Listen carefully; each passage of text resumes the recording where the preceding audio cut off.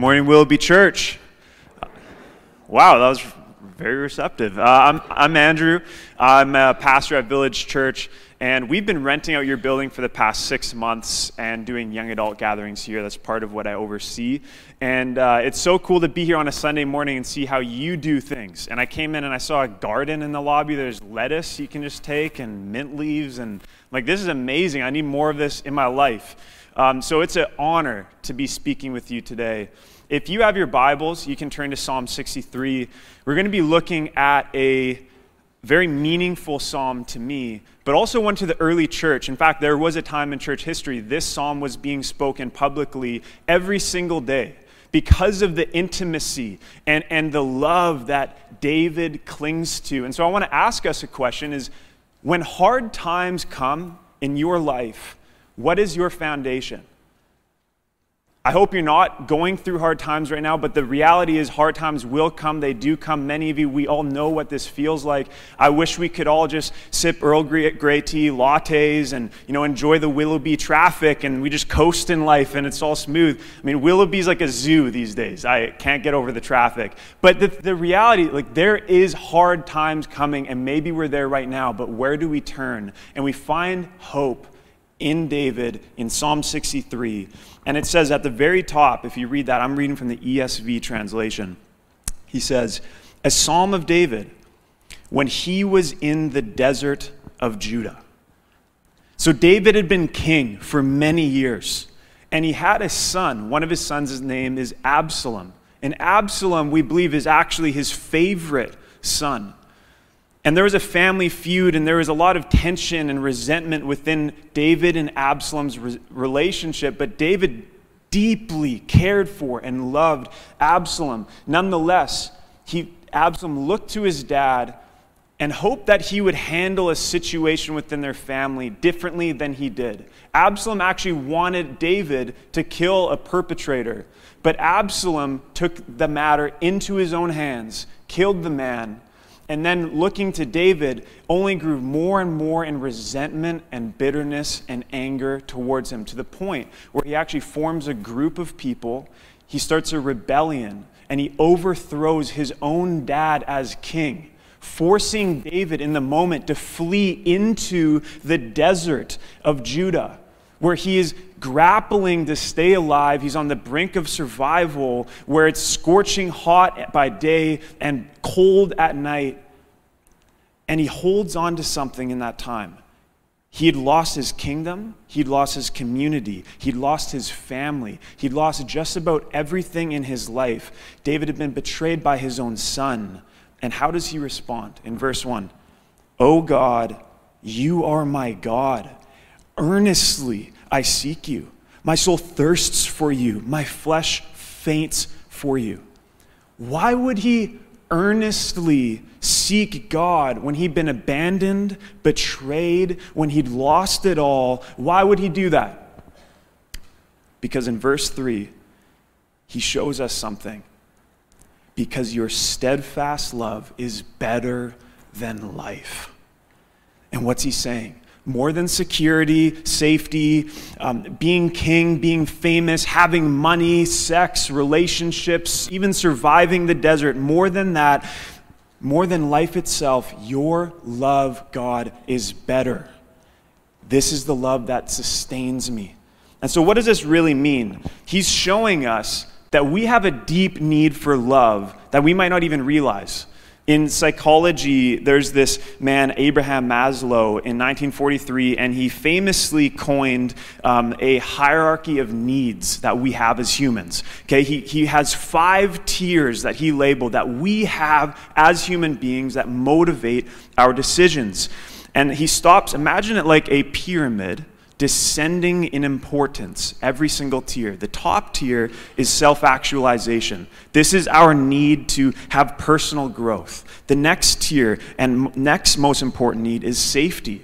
It's our physical and mental health. It's financial and job security. The next tier in the middle is love and belonging. So that's intimacy, it's community, what we're doing here, it's friendship. Then the next tier is esteem how we view ourselves, confidence, respect, self-love, dignity. And then lastly, at the bottom of Maslow's hierarchy of human needs, he has our survival and physiological needs. So this is food, water, oxygen, shelter, warmth, all good things, right? Like, I'm not surviving without oxygen. This is the base need that all of us have, our survival needs. And Maslow, he did a good job, but then David rolls along and he says there's actually a sixth tier.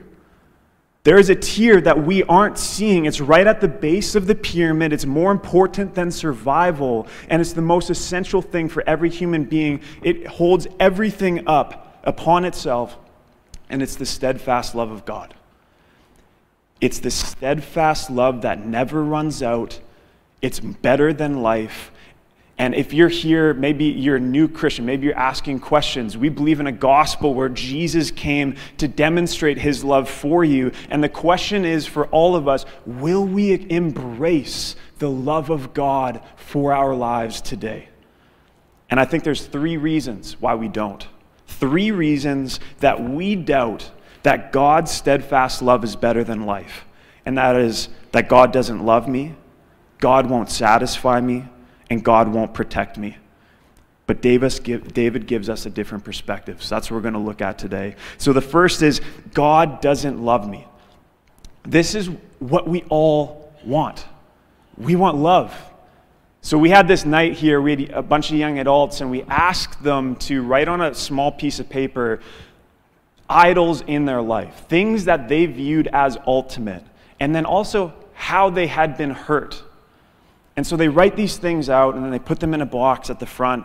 And then I went home, and I started reading through the papers, and I told them that I was going to read their responses, so I wasn't pulling a fast one on them or anything. And I'm reading their deep heart pains, and I realized everybody is hurting.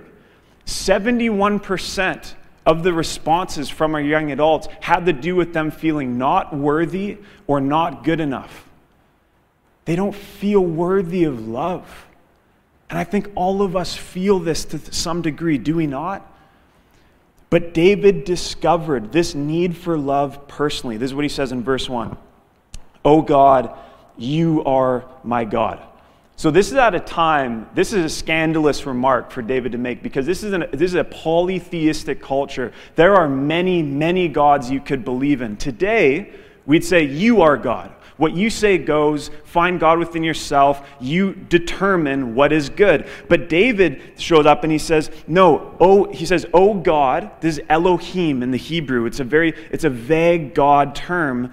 Then he says, "You alone are my God." You alone in the Hebrew are my El. Meaning there is one God, one personal God. There aren't many gods. And this would be a staggering claim. David is saying the God of Israel is one, and he knows the depths of my soul personally. And this is the thing, is David had made mistakes, right? Like he had committed adultery with Bathsheba. He had Bathsheba's husband murdered. He then married Bathsheba. And some of us might be thinking, can God truthfully love me at the depths of my soul because of what I've done? Because of this past week? Because of the way I've treated those people? Can he actually? I need to earn love. I need to work for it. I need to prove myself amidst my apathy and my doubt and my fear. But the gospel comes along and says, God loves you right where you are. There's this story of an author. His name's David Bennett. And he writes about his testimony, his story. He grew up in a Christian family and hated everything to do with church and Jesus. So much so that he turned and became an atheist. He hated God. He was a gay activist as well. He thought that God only wanted to stifle his joy and passion in life. And then this one night he goes to a friend's birthday at a pub. And he shows up. He's talking with his friend. He hadn't seen her in a while. And then she mentions to him, "I believe in God." And immediately he was repulsed. And he's like, "Please tell me she doesn't believe in Jesus." And then she says, "I believe in Jesus." And he said, no. His jaw drops. You believe in Jesus? How could you do that? What do you mean? And then she said, but do you believe in Jesus? He said, no chance. I'm an atheist. I'm a gay activist. God's against me.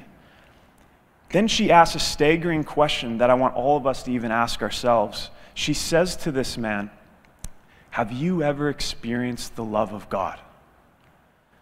And he said, what does that even mean? Of course not. And then she said, can I just pray for you? And he didn't want to say yes, but he also didn't want to hurt his friend, so he said, okay. And she lays hands on him and begins praying, and immediately he feels something like water coursing through his body from his head to his toe, and peace fills his entire body. And then he hears a voice audibly speak to him, say, do you want me? He was in shock, bewilderment, frightened. He didn't know what to do. The voice again says, do you want me? I'm not making this up. This is in his testimony, his book. Go read his book. And he says it 5 times. He hears this voice, do you want me? Finally, he says, yes, I want you. And then he said, then will you give your life and believe in my Son as your Lord and Savior? And he couldn't do it he couldn't make that step. But he said, God, is this really you? And this voice said to him audibly again, I am real and true, and I'm calling you, David. Will you accept my Son as your Lord and Savior? And he says, yes. And in that moment, fire, he says something like fire started coursing through his body. He begins weeping. He says, weeping in an experience he had never had in his entire life. Tears of freedom and of healing. And this is what David says. I was an atheist, gay activist, perhaps the least likely of anyone to ever find Jesus. But in that moment, I knew I had become a new person. He goes home. His mom had been praying for him for 11 years. He walks in that door, and she says, where were you at tonight? How are you doing? And he says, I became a Christian. She says, no. She couldn't believe it. This man, David Bennett, he's now a theologian. He's written books, and he's out there constantly speaking and preaching of the gospel of Jesus. This is a modern-day Paul in our society. God came and plucked him out and said, I love you. And this is the truth. God's love is available for everyone, no matter what you've done, no matter where you are. And we don't have to look any further than the cross to prove this. David of Psalm 63 says, I've received forgiveness in God, even though my past sin. I've offered animal sacrifices. I've received forgiveness. He only could have dreamed of beholding the image of the cross of Christ, a love that doesn't make sense. And God can show up in your life in small or big ways. I'm not saying we all got to go and try to hunt down an experience like David Bennett had, because I know that's a rarity. But here's the thing. Do we rest in God's love every day? When we get up in the morning, like this is the tension, right? I pull up my phone. Am I opening the Gmail app or the Bible app? Which one's it going to be today? And I'm looking at both of them and I'm like, Bible app. Right? And this is, if we're so consumed by our daily crossword puzzles, by Instagram stories, and we don't give space to receive and sit and rest and walk in the love of God, then we're missing it. We're missing the love that's available for our life today. And I'm telling you, this is what Gen Z needs today. They need you, awakened, alive, filled with the Spirit of God, believing that there's a God who loves each and every person. This is the hope that we hold on to today. You might be thinking, God doesn't love me. But the truth is, nothing can ever change His love for you. And so, we also might doubt that God's love isn't better than life because God, He won't satisfy me. The world is yearning for satisfaction, right? Like everything promises for it. We look around, we see billboards, all the things that the clothes we buy, the drinks that we have, the food, the communities we're even part of. We're all looking for happiness. And here's the thing is that movie companies have kind of just figured out everyone's not satisfied in life. They're like, all these people are just unhappy. We're going to release all this content. Everyone's going to binge it because they need to escape their life because they don't think that they're actually satisfied. And so 2021, Cineplex Theaters, they had this new marketing campaign, and I just read an article on it. They say this: Cineplex rolled out new marketing campaign celebrating the unrivaled escape of the big screen experience. Like, we can go to the theaters and have this unrivaled escape. We can escape our lives, and we can escape into this story, and we can be satisfied when what's happening on the screen because I'm not happy with my own life. And we have Cineplex that's just like preying on us. They're just preying on our unsatisfaction that we have. It's like, how can we go out and watch these movies? How can we go to the theaters? How can we go to Cineplex? So anyways, a couple weeks ago, I go to Cineplex, and I'm sitting there, and I'm watching this Spider-Man movie, and Spider-Man's slinging webs, he's saving the day, he's beating the bad guys, he wins the girl, he saves the world, and I'm sitting there, and I'm like, wow, this is so good. You know that feeling when you just get lost, and you feel like you're in the story? And then the credits start rolling, and I'm like, oh yeah, right, like I have my own life, and yeah, I have to deal with that. And that's the thing, it's like we want to kind of escape into something. But look at David. He's saying something so profound in verse 4.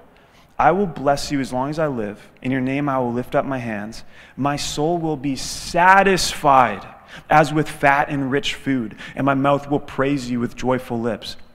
Fat and rich food is pretty common here, right? Like I saw some Big Mac crispy chicken doubled with bacon and stuff. I saw some ad for it. I'm like, okay, yeah, like I shouldn't have that, but I'm totally going to try it. And I did. And it wasn't very good.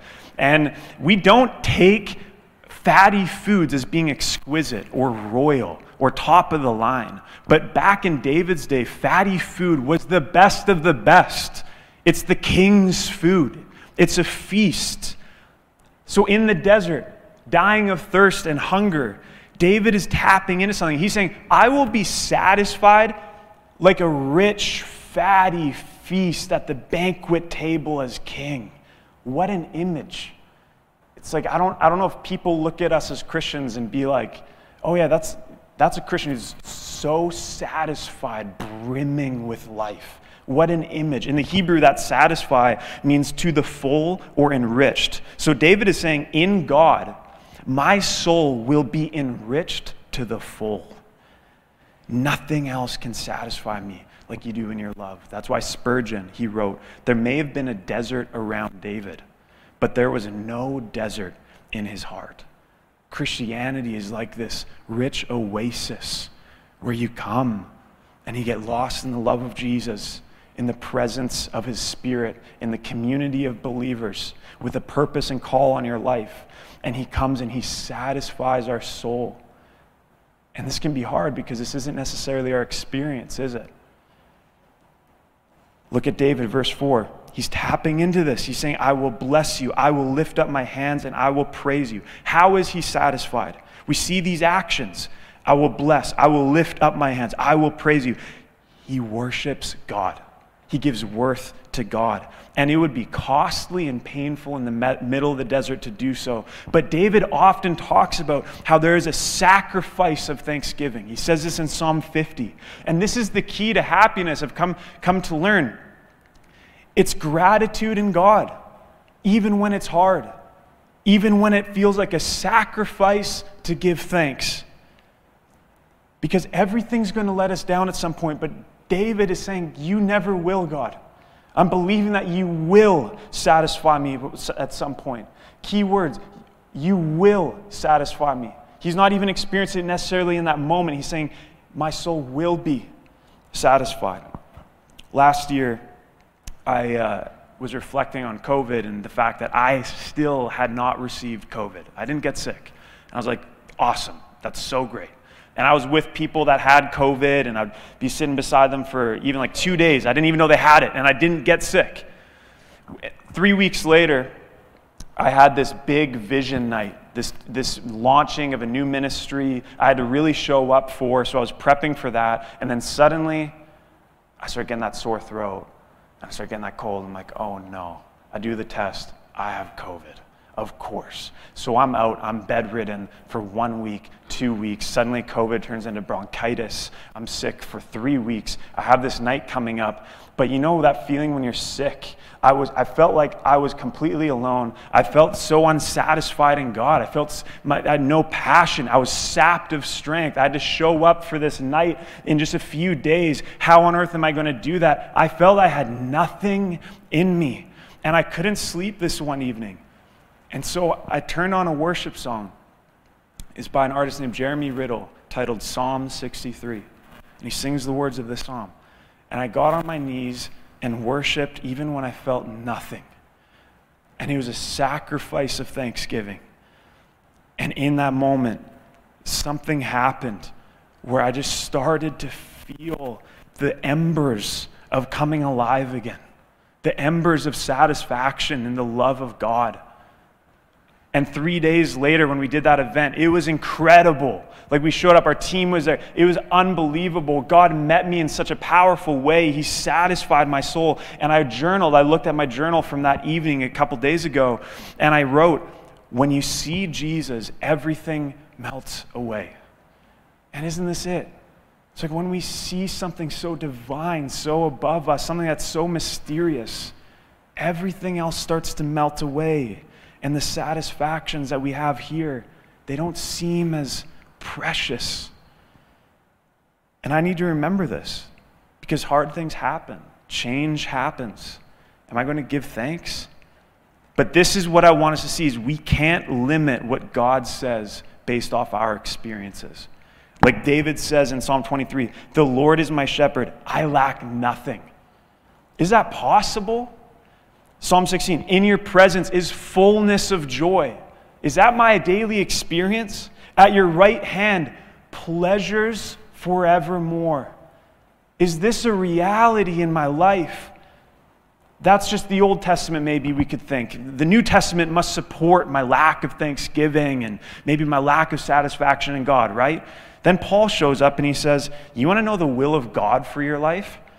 Rejoice always, pray without ceasing, and give thanks in all circumstances. It's like, Paul, no. Are you telling me this is what I'm called to do? This is the will of God for my life?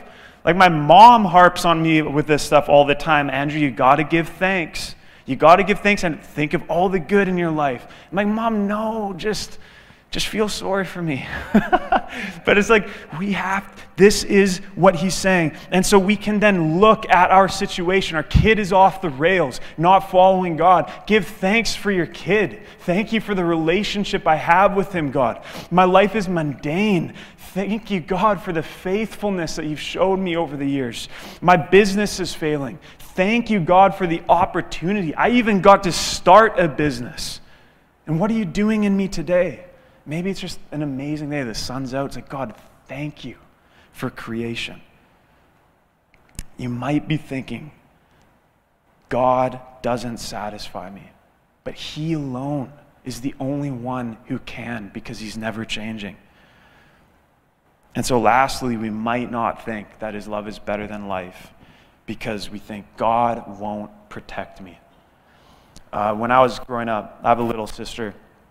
And I told her this one day. I'm like, hey, Christina, let's go to the playground outside and I'll throw you the ball, the baseball. She said, okay, yeah, that's awesome. I said, okay, how about I roll the baseball down the slide and you catch it at the bottom of the slide? She said, yeah, of course, you're my big brother. Of course I would do that. Sounds amazing. And I was like, okay, great. She gets to the bottom of the slide. I'm at the top of this 10-foot slide with the baseball, and she's ready to catch it. And then I say, but hey, Christina, how about instead of catching the ball with your hands, you catch it with your mouth? And she's like, you're my big brother. Of course I'll do that. Sure. You say jump, I say how high. And so she puts her mouth to the slide. I drop the ball. It starts rolling. Immediately I'm like, this is not going to end well. Boom, smack. clash, teeth flying, blood squirting, mom's coming out, and she's screaming, I'm gone. Like, I've fled the scene. Big brother Andrew is far away, and I just was a disaster, okay? I wasn't the best brother at times. And here's the thing. We may feel like God has dropped the ball on us, and we're on our own. In our church, over the past 9 months, we've had 2 car accidents that led to fatality. One of them was my friend. We had 2 people die from cancer young. I've seen divorce and broken family situations, and some of these things you can't explain. And all you can do is just sit and cry with a family or in your prayer time with God. And will you protect me, God? Why didn't you protect them? But Scripture gives us some hope. In verse 7, David says, for you have been my help, and in the shadow of your wings I will sing for joy. My soul clings to you. Your right hand upholds me. Despite David's current situation, he trusted God to protect him. His soul clings to him. He has been his help. But it seems like a trust no matter what happens. Your love is better than life. And Jesus never promised us safety. There will be trouble in this life. That's what he told us. And yet he still gives us safety every day. We're all here in Willoughby, Vancouver, Canada, one of the most privileged places to live. We all woke up with breath in our lungs. God is protecting us physically. We're all here. But Jesus never promises us protection in the way that we may want it. He promises us protection in the way we need it. Not from pain, but protection over our souls. The reality of the story of Psalm 63 is that David fled into the desert because his son overthrew him, Absalom. But it wasn't Absalom's fault. There's actually a deeper reasoning. How can we say that? The truth is, David knew he himself was to blame for what was happening.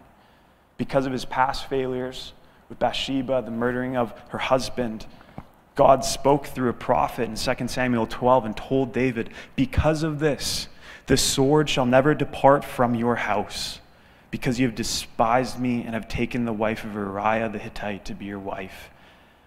There was natural consequences to his decisions, and David knew he was the result. He was the reason why he was fleeing right now.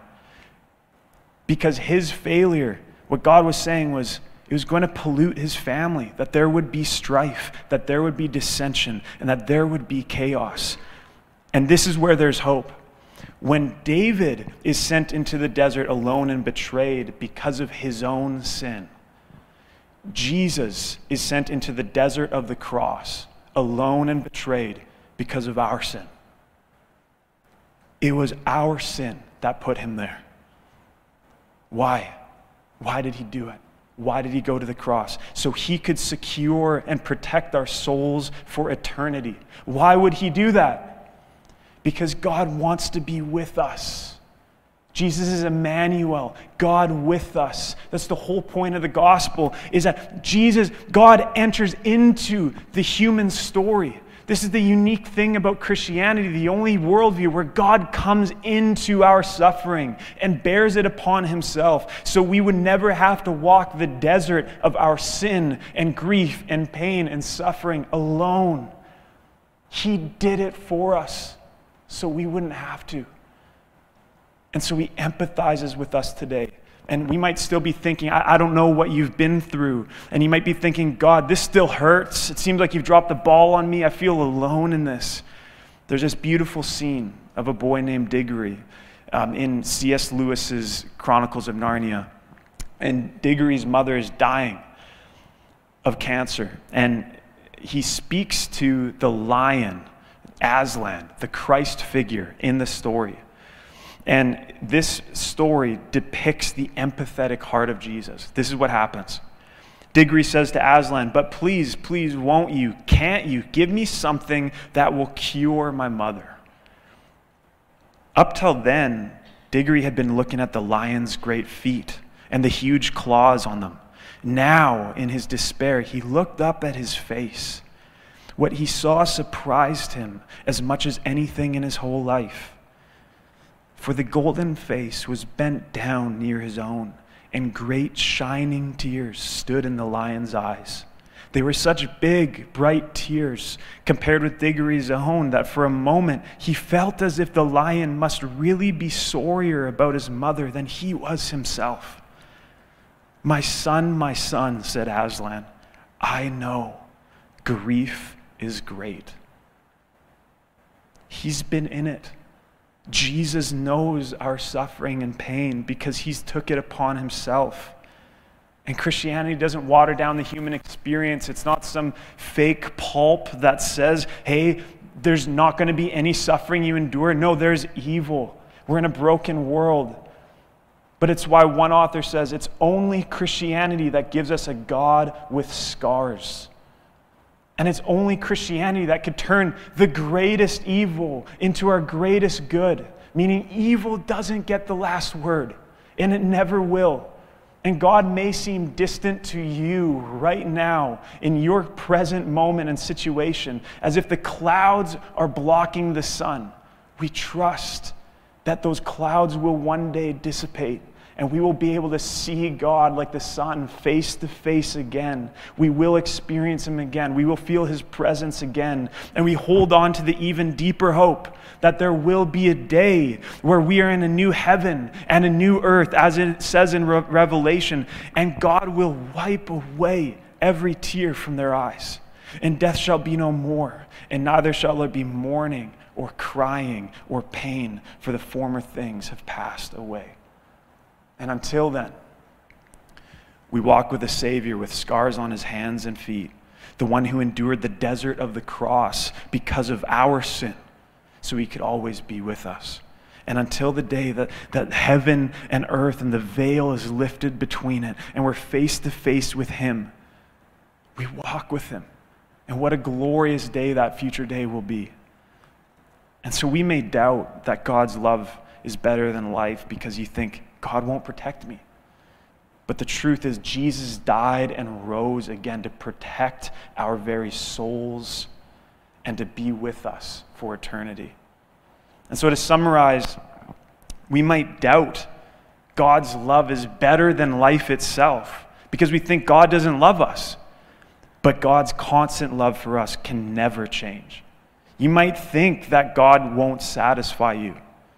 But God in his love is the only one who reliably can. And you might think that God doesn't protect you, but God gave up his son to protect your very soul so he can be with you for eternity. And so how does this psalm end? In verse 12 we see, the king shall rejoice. He starts this psalm in a frail condition. No kingdom, betrayed. But as he embraces the love of Jesus, he reclaims his calling. He remembers his identity. He remembers who he is. And victoriously he claims, the king shall rejoice. Even though I have no kingdom now, even though I've been overthrown, this is who I am. David was reminded of who he was. And I'll end with this story that helps us see this in our own lives. I just rewatched the movie Blood Diamond, exposing just some slavery in South Africa where children and people were mining for diamonds. And the father in this story, in the movie, his son was taken away from him. The son was actually then taken to be a part of a group of soldiers that were incredibly violent. They'd go into villages and simply shoot people.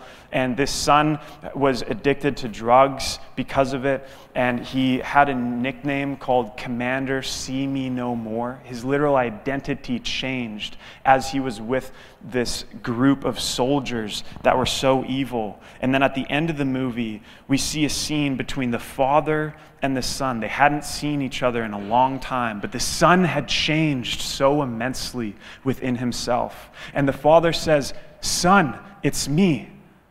But in that moment, the son pulls out a gun and points it at his own dad.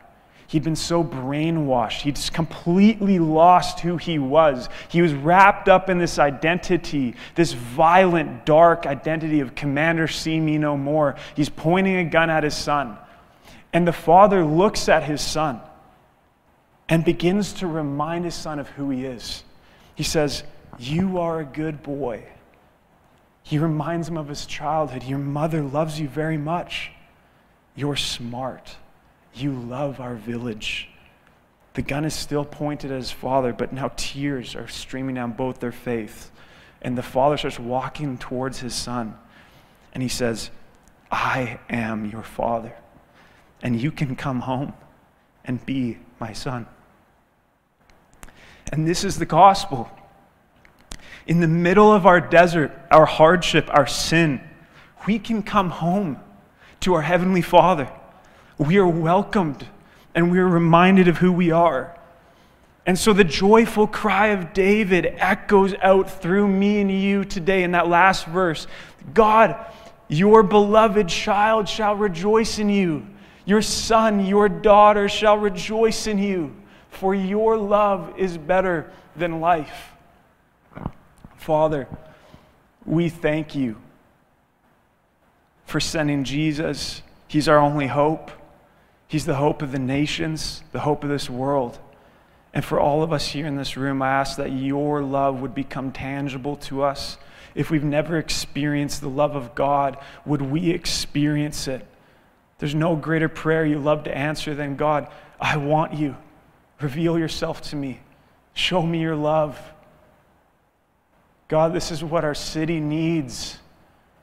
We need to go to our community and our families and our workplaces carrying this gospel of hope because it's the only thing we have. And so we thank you for your son. We thank you for your love. And we thank you for a man like David who stood strong and persevered in the desert and for meeting him there. We pray that in Jesus' name. Amen.